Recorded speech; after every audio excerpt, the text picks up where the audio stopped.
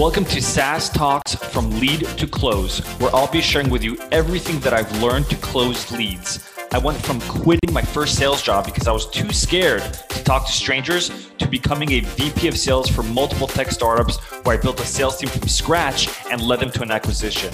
I'll teach you how to schedule more demos on your calendars, close at least 50% of your demos, and build a pipeline large enough so you're always hitting quota. If you're looking to scale, then turn the volume up. Hey everybody.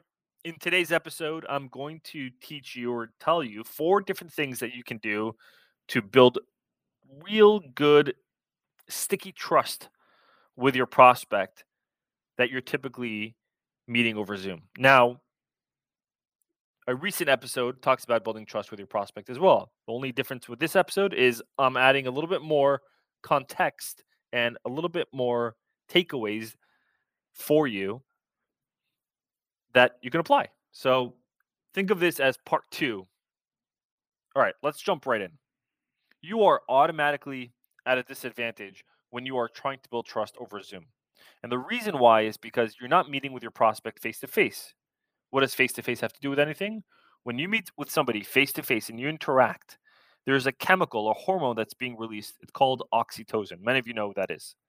Oxytocin is the hormone that makes you feel warm and fuzzy. It's the same hormone when you're in love, and when you hug somebody and you feel sort of good, you release oxytocin, and so does the other person. Now, that same chemical is what also allows you to build trust.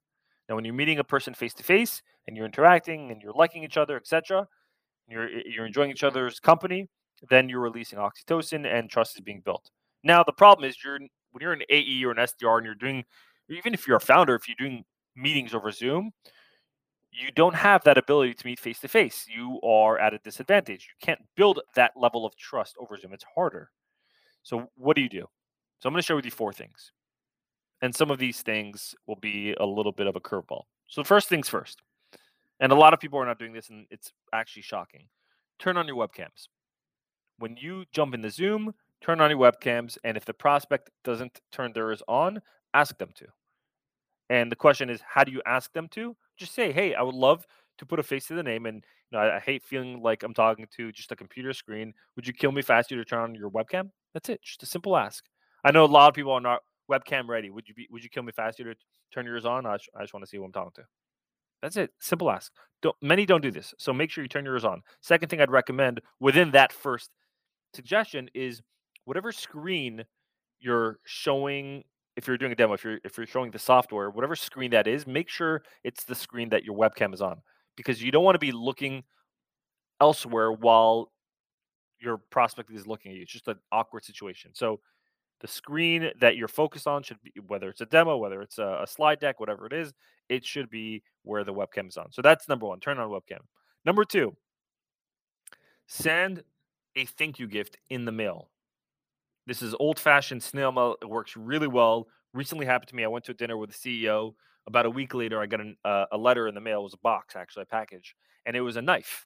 And it was a customized knife that said Asulina Kitchen. I was like, wow, that's freaking awesome. I DM'd this person, said, thank you so much. And now I've built a little bit more rapport with them, and I trust them a little bit more. So you don't have to do it personalized, but it helps. A company that pops into mind, Sendoso. I believe they do like personalized gifts. So you can just type in personalized gifts for businesses, whatever, on Google, and you'll find something. But send a gift. It doesn't have to be personalized. That's just one option. My other recommendation when you're doing personalized gift is send it to accounts that you actually want to close, like big, large accounts. If it's a small little account that doesn't make a dent in your pipeline or anything like that, I wouldn't bother. All right, so that's number 2. Number 1, turn on a webcam. Number 2, send a thank you gift in the mail. Number 3, get them to share stories. Get the prospect to share stories. When you are on a sales call or on a Zoom meeting, demo, whatever it is, instead of just you sharing the stories, get the prospect to feel a little bit vulnerable and get them to open up a little bit. Think about the last time or the moment that you opened up to somebody. You told them like your secrets, or you shared a story. You've now sort of like attach yourself to that person in some way. So ask them questions that gets them to share their stories. And the final thing is, and this doesn't work and apply for everybody, but visit your prospect locally. And again, I'll put a disclaimer. If you're working accounts that are relatively big that will put a dent in your pipeline, then I would definitely do this. But if you have an account that is relatively large and they are local, when I say local, I'm talking about within a 30-minute commute. If you want even an hour commute, if you're like, depending on the type of sale it is, go visit them in person. Say hello. And if you want to add a little bit of a cherry on top, bring a gift with you. It doesn't have to be it could be pizza. Bring something and just say, hey, I want to stop by and drop this by. Well, I'm local. I'm also in Miami. I'm also in Texas, whatever it is, and I wanted to stop by. That's it. So if you do these 4 things consistently, it doesn't matter if you're dealing with a shitty economy or a great economy, you're just going to always close pipeline doing this properly. Always. Like, this is like, what do they call it? Economy proof or whatever you call it? Recession proof? This is it right here. P.S. If you're still listening to this and you want to get better at discovery, demos, closing, and everything in between, like multi-threading, negotiation, closing, then check out FDTC University, my on-demand sales training. The best part, students join in a few times every month for live sales coaching with me. So you're not alone. You're not just going through a course. You actually have a coach that helps you along the way. So if you feel like you're leaving money on the table and you want to level up your sales game, then check out the link to join FDTC University in the description below or visit demotoclose.com. Thanks for listening to today's episode. If you found this relevant or practical at all, then please share this episode. Until next time, I'm your host, Mor Asulin.